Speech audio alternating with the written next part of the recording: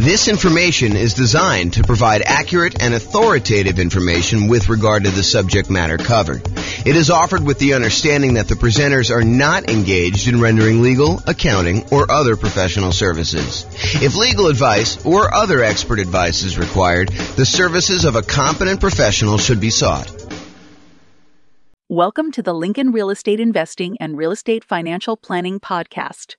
Learn all about investing in real estate in Lincoln, Nebraska, with a combination of real estate financial planning and modeling with numbers specific to Lincoln, plus syndicated, more generalized recordings of live and pre-recorded real estate investing classes, not all of them specific to Lincoln.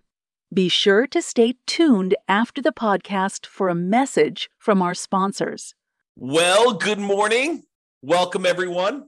I am your host, James Orr, and today we have a class that I think is going to surprise a lot of folks. What if I told you, this sounds like such a sleazy, infomercial pitch, but go with me for a minute here.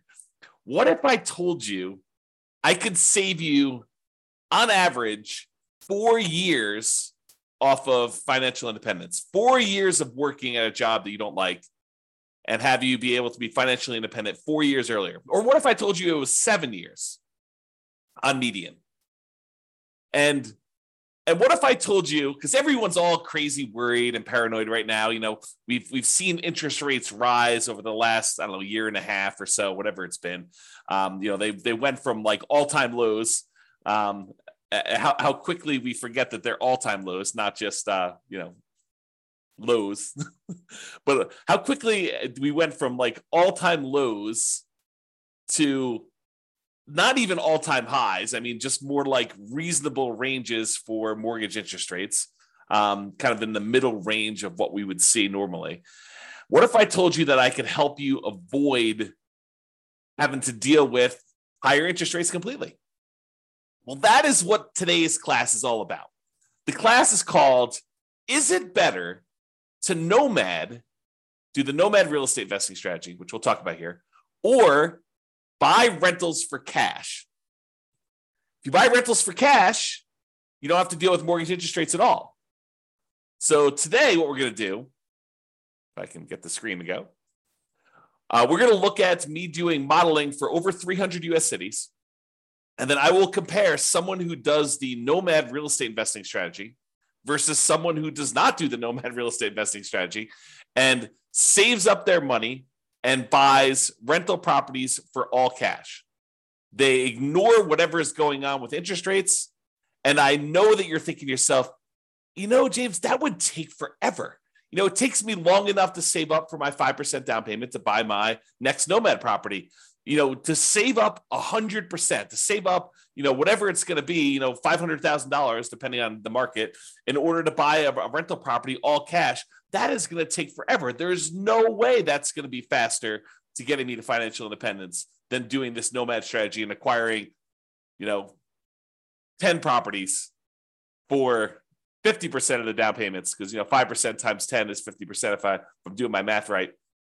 So in the same time I could save up for half of a full property, I'm able to buy 10 Nomad properties. There's no way that buying a property free and clear, all cash, saving up that money is going to get me there faster.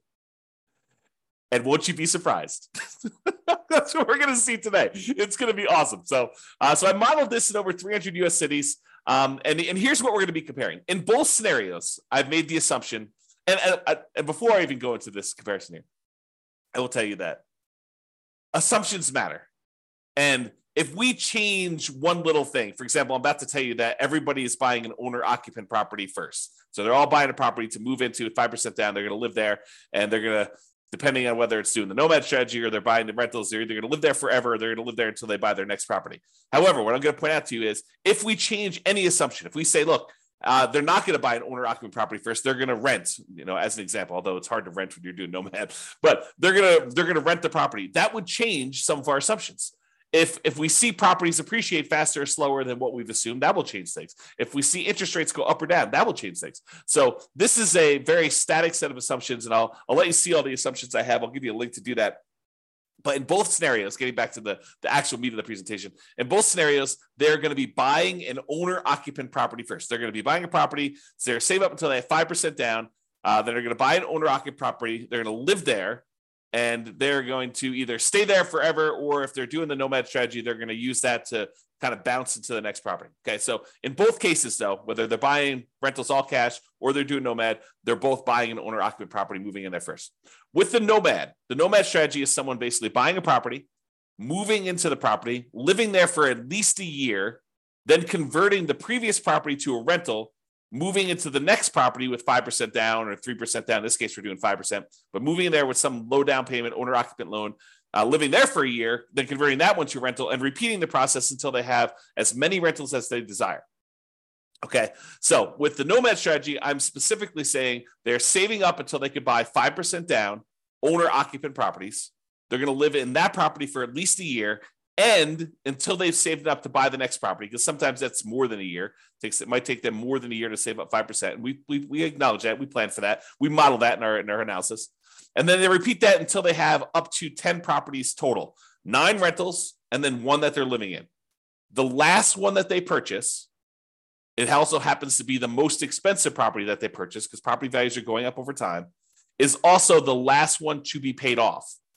So that's the last property to become free and clear, because the other properties they paid off, they're all on 30-year mortgages. They pay off after 30 years. The last one they bought is at least 10 years later. And so that one pays off after year 40. Okay. They buy the next property when they've saved enough for down payment, plus closing costs, plus 6 months of reserves for personal expenses, plus 6 months of reserves on any properties they already own to that point, and the property they're about to buy. And they can qualify for the loan based on a 45% debt to income ratio. So they have to be able to qualify. We're not just saying, you could buy a property and not qualify you. And you need to have the down payment, you need to have the closing costs, you need to have the reserves. The only thing more conservative I probably could have done is to say you need to have any negative cash flow saved up, which we're not going to go over here, but that is probably a more conservative thing for us to do. Okay. So that's what the Nomad people are doing. The buying rentals for cash people, they're going to buy an owner-occupant property. They're going to move in there. They're going to live there forever. Then they're going to save up until they buy properties for all cash with closing costs and reserves. They're not getting any loans at all except for their initial owner-occupant purchase where they move in. And they're going to buy up to 9 rentals this way. Although I will tell you, because you have free and clear properties, and the cash flow on a free and clear property is so much better than buying a property with little down or even regular 20%, 25% down, you need a lot fewer of these in order to qualify to be financially independent. Okay. If you want to see my detailed modeling of all this stuff and be able to kind of mouse over on the charts and see my assumptions and drill down to stuff or see any updates, because if I change any of the numbers, those numbers will change. You can go to the link on the page. I'll put that in the show notes if you're listening to this on the podcast as well. That way you can click through and watch it. Okay. So one of the things we're going to measure is how long it takes them to be financially independent. The other thing we're going to measure is what their net worth is at year 40. So we're going to arbitrarily pick year 40 and say at year 40, what's their net worth? And also how many months or years it takes for them to be financially independent. And so I should probably define for you what financially independent means to me so that you understand what the math is. So they're financially independent when the income from their investments exceeds their expenses. And each city has its own expenses. If you live in a more expensive city, you make more money, so your savings rate is higher. I mean, the dollar amount you're saving, it changes based on what city you're in. Still the same percentage. But then the amount of money you make in different markets changes because the prices of properties in those markets change as well. So in order for you to be financially independent, though, you need to overcome whatever that income is. You need to replace the income you were making in that city. So more expensive markets, they may make more money, but they also have a higher threshold, a higher bar in order to be financially independent. Okay, so in order to replace that income, it needs to come from these 5 sources. So there's 5 ones that we're really not doing anything with in this particular modeling, but do come into play. So any passive income from Social Security, any passive income from any annuities that they might buy, and any passive income from any pensions. We're not doing any modeling with that. We're really primarily focused in on 2 sources of income for the modeling that we're doing, but those other 3 would normally count in order to see if somebody were financially independent. The 2 that we're primarily focusing on is the net positive cash flow from any rental properties. So you take all the income they're getting from their rental properties and you subtract out all the expenses they have on that property, vacancy, principal and interest payments from their mortgage if they have one. Some of these guys are buying free and clear. Any property taxes. If they have PMI, which they will if they're buying 5% down, they have PMI payments until that drops off. Any property insurance payments they're making on that, any maintenance on the properties, and any property management, although they're managing the properties themselves in this particular modeling. Okay, so any net positive cash flow, all the income minus all the expenses. And in addition to that, if they have extra money left over, if they basically have money sitting in a stock market account earning, whatever the stock market account is earning, they take that amount of money and they multiply that by what we refer to as a safe withdrawal rate. The most common one, and I think the one we're using in this case is probably 4%. So if they had $1 million in stock, they'd be able to say $40,000 a year of that is contributing toward whether or not they're being financially independent. So we use that too for any extra money they have left over. So if they get to the point where they've bought all their properties, now they have this account balance just growing over time, that would also contribute to them being financially independent. So the sum of all 5 of those things, in this particular case, these 2, net positive cash flow from rental properties and the invested assets times the safe withdrawal rate, plus if they had this going on, which they don't, Social Security, annuities, or pensions, that all of those combined would then see if they have exceeded their income that they had from their jobs. And that is how we would define them being financially independent. Okay. So my assumptions, each city's modeling uses their median, essentially, home price and estimated rents on what the median home price in that market would be. Now, we did not apply any of our optimization strategies. We didn't apply any of the 88 strategies that we have to improve cash flow on rentals. So this is not like, hey, if you really optimize everything, then this is what it would be. This is sort of like any investor could come in and achieve these results. That's sort of what I'm looking to do here. It's not like you're buying exceptional properties. It's not like you're trying to maximize the income and minimize your expenses on your rental and applying those 88 strategies to do that. This is really just generic median income coming in. As I mentioned before, the job income does vary based on the city so that they can afford a property in that marketplace. If I said everybody makes $5,000 a month and they tried to buy a property in California, good luck. They would never buy a property because they never qualify with that 45% debt to income. So I had to adjust incomes when I modeled different markets to say, look, someone in California obviously makes more than someone in, I don't know, let's say Mobile, Alabama, which has a lower price property than California does. So in cities where they have higher income, they need more passive income, more investment income, more rental income to be considered financially independent. So to those who more is given, more is expected in order for them to be financially independent. It's another way of thinking about that. We do start everybody with just enough for a down payment to buy a 5% down owner-occupant property with closing costs.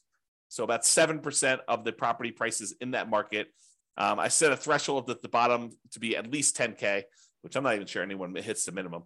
But they are buying an owner-occupant property in both scenarios, whether they're doing Nomad or whether they're buying all cash. Now realize though, with Nomad, they keep moving out of it into their next owner-occupant property. When they're buying properties for cash, they live in that first property forever. And this may actually come into play because if they actually pay off their owner-occupant property, the amount that they need in expenses actually goes down. And so the amount that they need to be considered financially independent actually goes down because they no longer need to have that mortgage payment in order to be considered financially independent, which is interesting. And may come into play because with the Nomad one, that's 10 years later at least, right? Once they bought their last owner-occupant property. With the buying properties for cash, they bought that property early on, and so that property gets paid off after 30 years. Interest rates. Here's my assumptions for interest rates. When buying an owner-occupant property, we're assuming they're getting a 6.5% owner-occupant interest rate with 5% down. And in addition to that, it does have private mortgage insurance. That private mortgage insurance is the insurance you pay because you didn't put 20% down to protect the lender in case you default. That's what PMI is, private mortgage insurance. Now, if they were buying rentals, which they're not, right? They're buying owner-occupant properties, but if they were buying rentals and they're paying cash for the other strategy, rental interest rate, I've made the assumption would be 7% for non-owner-occupant, 20% down, and that would not have PMI because you're putting 20% down in that case. But again, we're not using that number because they're buying properties for cash. Okay. I also assume that they're earning 7% per year in the stock market as their rate of return there. And I modeled this out for 100 years. I used to model it out for shorter, but I started doing 100 because sometimes they'd be financially independent right after I stopped my modeling. And I was like, look, we'll just do 100 years and see what it looks like for all those. If you want to see my assumptions for any of these, go to realestatefinancialplanner.com/model, MODEL, and you'll be able to see like every different city, a whole bunch of analysis for like all the cities at once. But then you can drill down into any given city and see what my actual modeling is for that particular case, whether they're doing Nomad or buying properties for cash or whatever they're doing there. All right, so here we go. This is it. When do they achieve financial independence? So there's 305 cities that I did this modeling for, 305 different US cities. So in the baseline Nomad model, they achieved financial independence faster in 84 out of the 305 cities. So in 84 out of 305 cases, it was better for them as far as speed to financial independence goes, to get to the point where they are completely financially independent. They no longer need to work anymore. In 84 cities out of 305, if they do the baseline Nomad model, buying a property with 5% down, moving in, live there for a year, converting it to a rental. Okay. In 10 cities, it didn't make any difference which model they took. So 10 out of 305, which is what? I don't know, 3% maybe? About 3% of the time, didn't matter what, you could have picked either, doesn't matter. But in 84 cities, it was better for you to do Nomad, which means that in 211 cities, about 2/3 of the time, it was better for you to buy an owner-occupant property and then save up money forever, it seems like, in order to buy a property for all cash, then use whatever extra money you have saved up to then save up for the next one that you're going to buy all cash, and repeat this until you're financially independent. It was faster for you to be financially independent if you did that 2/3 of the time in 2/3 of the cities by doing the all cash model. That's crazy, right? I think this surprises a lot of people. They're like, wait a minute, how is that even possible? It's going to take you forever to save up this amount of money in order to buy the properties for all cash. And I'm telling you, it surprises me. But the challenge is this, right? Like, I think a lot of folks, they assume maximize leverage, get into the deal as quickly as you can, get onto the property so that you kind of let your properties appreciate with you. And I'm telling you that is true in about 1/3 of the cases, a little bit less than a third, but about 2/3 of the time with our current economic conditions, my current assumptions, you would have been better off buying rentals all cash 2/3 of the time versus doing Nomad. And, I'm sure we'll do a comparison where we compare, buying all cash to putting 20% down or putting 25% down, or, doing some other strategies in addition to that, like paying off properties early. Like, all of these are coming. And a lot of them are already done if you want to go look on the website to kind of look at them. But you will see classes on this coming up. And we'll see like just how big of a difference doing things like paying off properties, paying off the owner-occupant property, paying off my rental properties, paying off my rental properties with cash flow, paying off my rental properties or only when I have enough to pay them off in full. Like, there's all these differences that are going to come into play, and we're going to see how that plays out. And as the market conditions change, as interest rates go up and down, and maybe the stock market rates of return vary a little bit, or the prices of properties in different markets change, we can adjust all those and rerun them. So 6 months from now, we may have different analysis using slightly different numbers. If rates go up to 10% or they go back down to 3%, we'll rerun them and you can see. Okay.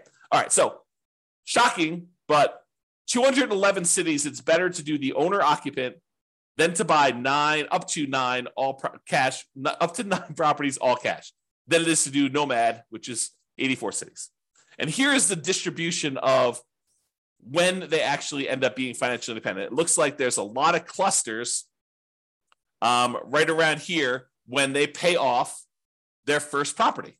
So for a lot of these situations, there's a lot of them that become financially independent when they were otherwise buying properties for cash when they pay off their owner-occupant property completely, right? Because that happens after 30 years. And so right after this 360-month period, there's a big bump of a whole bunch of them becoming financially independent. And you don't see that for those doing Nomad because that happens at least after month 480.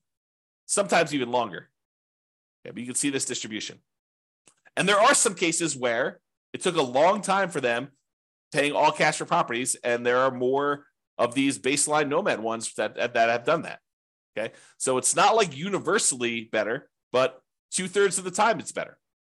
Okay, this is a chart showing you. This answers the question of, so is it the more expensive markets where this is the case, or is it the less expensive markets? And I will tell you that it looks like sometimes when you're buying properties in more expensive markets, it tends to be better to do them all cash, which is surprising for me, at least. I don't know, probably for you too. But it's not universally true. It's not like, hey, on the low end, it's always better to do Nomad. On the low end, sometimes it's better to do Nomad. Sometimes it's better to pay all cash. But for the higher end, it seems like most of the dots, which represents each city, most of the dots show you that it's better. It's green when you do the 9 properties all cash as prices get higher. Now, this is an exception. This one's about $1 million, a little bit less than $1 million property prices in that marketplace. And in that case, it's better to actually have done Nomad. But a lot of times it's better, like these green dots over here, as properties get more expensive, it shows you that. Okay. The other thing I'll point out is sometimes it's a lot better. Like over here, it's a lot of months better to have done all cash than it is to have done Nomad because you can see the distance from this 0 shows you how much faster it is. And so sometimes it's just a little bit faster when they're really close to 0, either side of the line. And sometimes it's a lot faster. Like this is over 100 months faster, which is like what, 8 years, 9 years, 9 times 12, it's in months. So this is about, 8 or 9 years or so faster. And then these are more than that to go ahead and see. Okay. All right. So now we talked about speed to financial independence. You're like, okay, maybe in some cases it might be faster to do all cash, but what about net worth? If you're buying all these rental properties with 5% down, you're highly leveraged. Surely net worth has got to be better when you're doing the Nomad strategy because you're buying properties, your leverage, your net worth is growing. And so what is net worth at year 40? It's kind of our arbitrary cutoff. We could do charts for all the net worth throughout the whole time, but we're basically picking year 40 to compare. And I will tell you, in 245 of the cities, out of 305, 245 out of 305, which I think is about 80%. I'll ballpark in that. I could be wrong on that, but I think it's about 80%. 80% of the time, your net worth is higher if you did the Nomad strategy.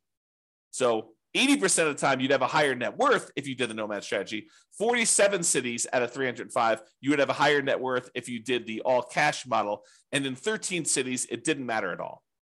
Okay. So realize that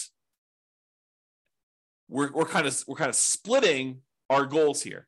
If you want to be financially independent fastest, the majority of the time, it's better to do the all cash ones. If you want to have the highest net worth, it might be better for you to do Nomad. Crazy. You have to make a decision. Do I want FI or do I want highest net worth? And sometimes it's a combination of those, right? Sometimes you're willing to do a little bit of each. Maybe you don't, not that we did this today, but maybe you don't save up until you have all cash. Maybe you save up until you buy the property with 50% down. And we can see what that would look like if we decide to model that in the future. All right, here's the net worth difference. When you do the ones where it's all cash, those tend to be relatively small differences in net worth. So where that is the winner, it's not like you have massively higher net worth. It is relatively small amounts of more net worth when you do it that way. When you do the Nomad model, sometimes it's significantly higher net worth, like tens of millions of dollars better. Okay. So just realize that when you do Nomad, sometimes Nomad is way, way better. Not always, but sometimes it's way, way better. When you do the ones where you buy all cash, sometimes the net worth difference is really small. Most of the time, it's really small. And if you look at the ones where it's a different based on price, it looks like the higher price you go, the more likely you are that there is no difference at all. All these gray dots are right at the point where there's no difference in net worth. Okay, so that's what tends to happen as prices increase.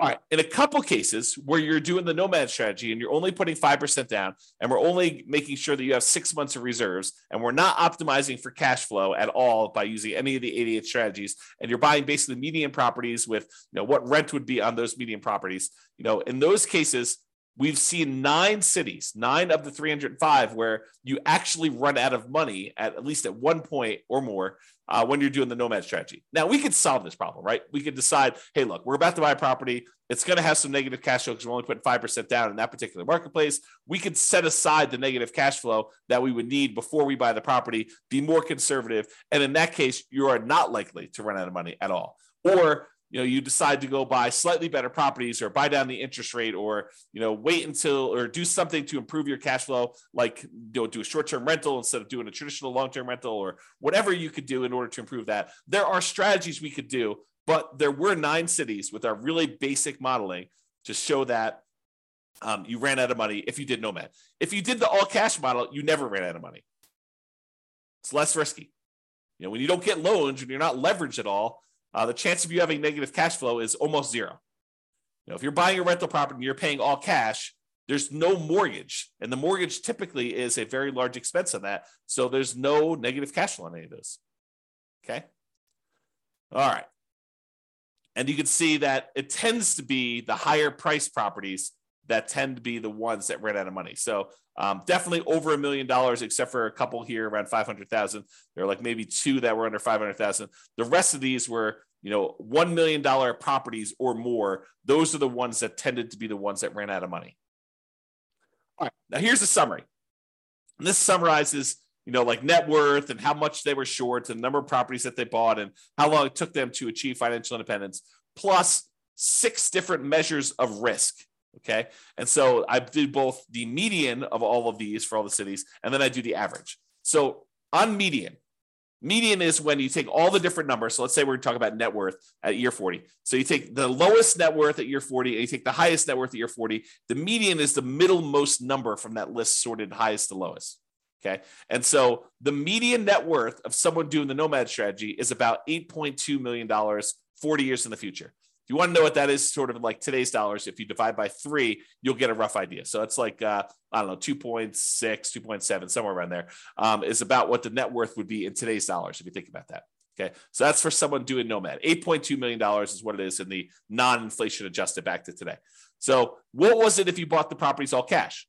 Well, it was 6.8, a difference of $1.4 million. Or another way of saying that is when we look at the median, doing Nomad was 17.5% better in terms of net worth. Non-trivial. It's not insignificant. 17.5% better for you to do Nomad. If we look at on average, though, Nomad was 30% better because some of them were really, really significantly better. So the average for the Nomad one was 11.9 million net worth. The average for the buying all cash one was 8.2 million. And so that's a $3.6 million difference, or about 30.5% better to do Nomad in terms of net worth. However, let's look at how long it takes someone to be financially independent, the minimum target monthly income in retirement achieved. Okay, so if you did the Nomad strategy, it took you 529 months on median versus 447 months. That's a difference of, on median, the middlemost number of 82 months. 7 times 12 is 84, if I'm not mistaken. 7 times 12 is 84. I think it's 84. So that's about almost 7 years better to do the all cash one.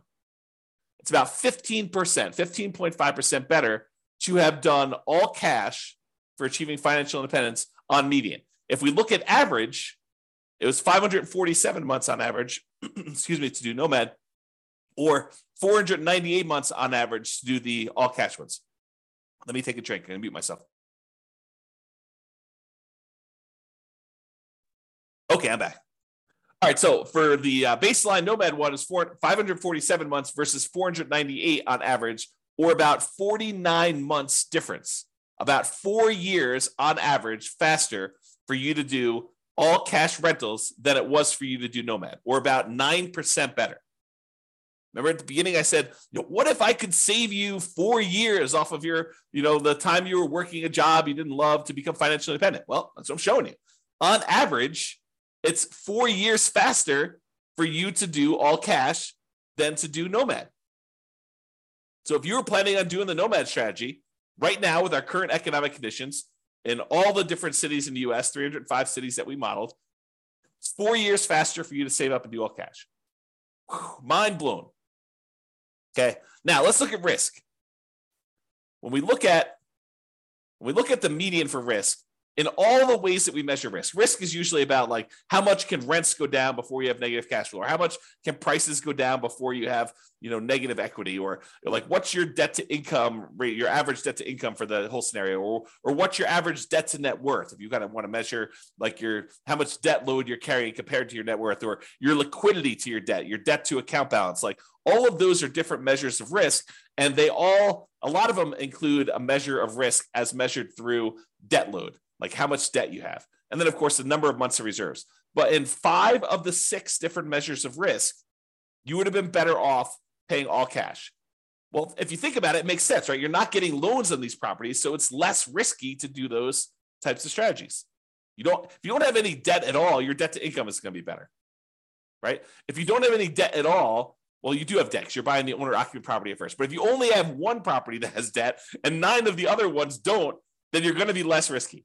If you only have one property with debt, 9 of the other ones don't, your debt to net worth is going to be better, or your debt to your account balance is going to be better. And so in all those cases, both in average and median, it is better, less risky for you to buy the properties all cash. So with less risk, you also are financially independent faster. However, when you take on this more risk, you end up with, on average and on median, a higher net worth. Not universally. There's somewhere it's different, but most of the time. Okay?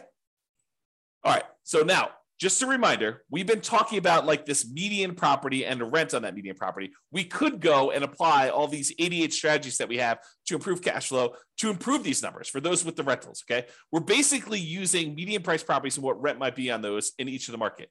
You, as an individual, should be able to choose and do better than what I've talked about.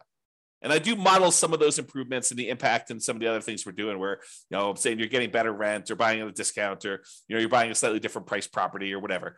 Now, if you are an expert in your local market and you want to help me improve the kind of numbers I'm modeling in your local market, please do reach out via email and I can update the numbers in our database, rerun all the scenarios, and get updated versions of both the individual cities analysis and also the aggregate analysis we've done on all 305 cities. So, just reach out to me and kind of tell me, hey, look, James, your numbers you're using for whatever market you're in that you're an expert at are slightly off. They're slightly higher. Be nice, by the way. But they're slightly higher than what they should be, or they're slightly lower than what they should be. I'm not looking for like the best case of, well, I did this deal 3 years ago and it was amazing, and so we should use that for the modeling. No, what I want to use is numbers that any real estate investor could go in and achieve. I don't want to set this bar and say, the top 5% of investors in that market who are just like destroying it, they're crushing it, they're doing like most amazing that they possibly can. I don't want to use those numbers because it's unrealistic for others to achieve that. So I want to use the numbers that any real estate investor that goes into that market could use and realistically achieve. But if you want to come help me and do those numbers, great, let's do those. Let's improve the numbers. We'll do the analysis again for all the different models we've done for your city. And then it'll also update automatically and all the aggregate stuff. So if you are, reach out and do that. Now, when you're doing the Nomad strategy, where you're buying a property, 5% down, you're moving into the property, you're living there for at least a year, you must be buying properties in that local market. But when we're buying properties all cash, or we're buying properties even with 20% down or 25% down or 15% down, non-owner occupant investment properties, and we're not moving into them, we technically don't need to be buying in those same marketplaces, right? If you live in a really expensive market where the economics of buying rentals are really hard to make work, like you're buying properties where the rent is really low compared to what the price is, and you can't make them cash flow, you don't have to buy in that same market where you live. You could say, why don't I go to another market that has better cash flow economics and buy those properties elsewhere? So if you're doing Nomad, you have to, by definition, do it in your local market, unless you're willing to move markets, and then you're not doing it in that market anyway. But if you're doing it in your local market because you're doing Nomad, you have to be buying properties because you're moving in and living there. If you're doing any other strategy where you're buying investment properties, non-owner occupant properties, all cash, 20% down, 25% down, 15% down, 50% down, 75% down, doesn't really matter. You can buy in better markets and improve your cash flow. So it should be better than what we're even showing. Okay. So I just wanted to point that out as an obvious point, but hopefully it's obvious to you.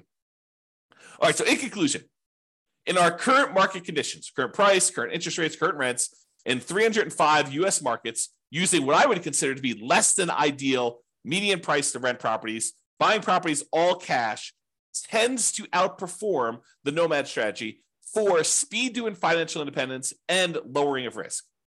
However, you tend to have a higher net worth when you do the Nomad strategy. So your standard of living, another way of saying this is your standard of living in retirement will probably be higher when you do the Nomad strategy.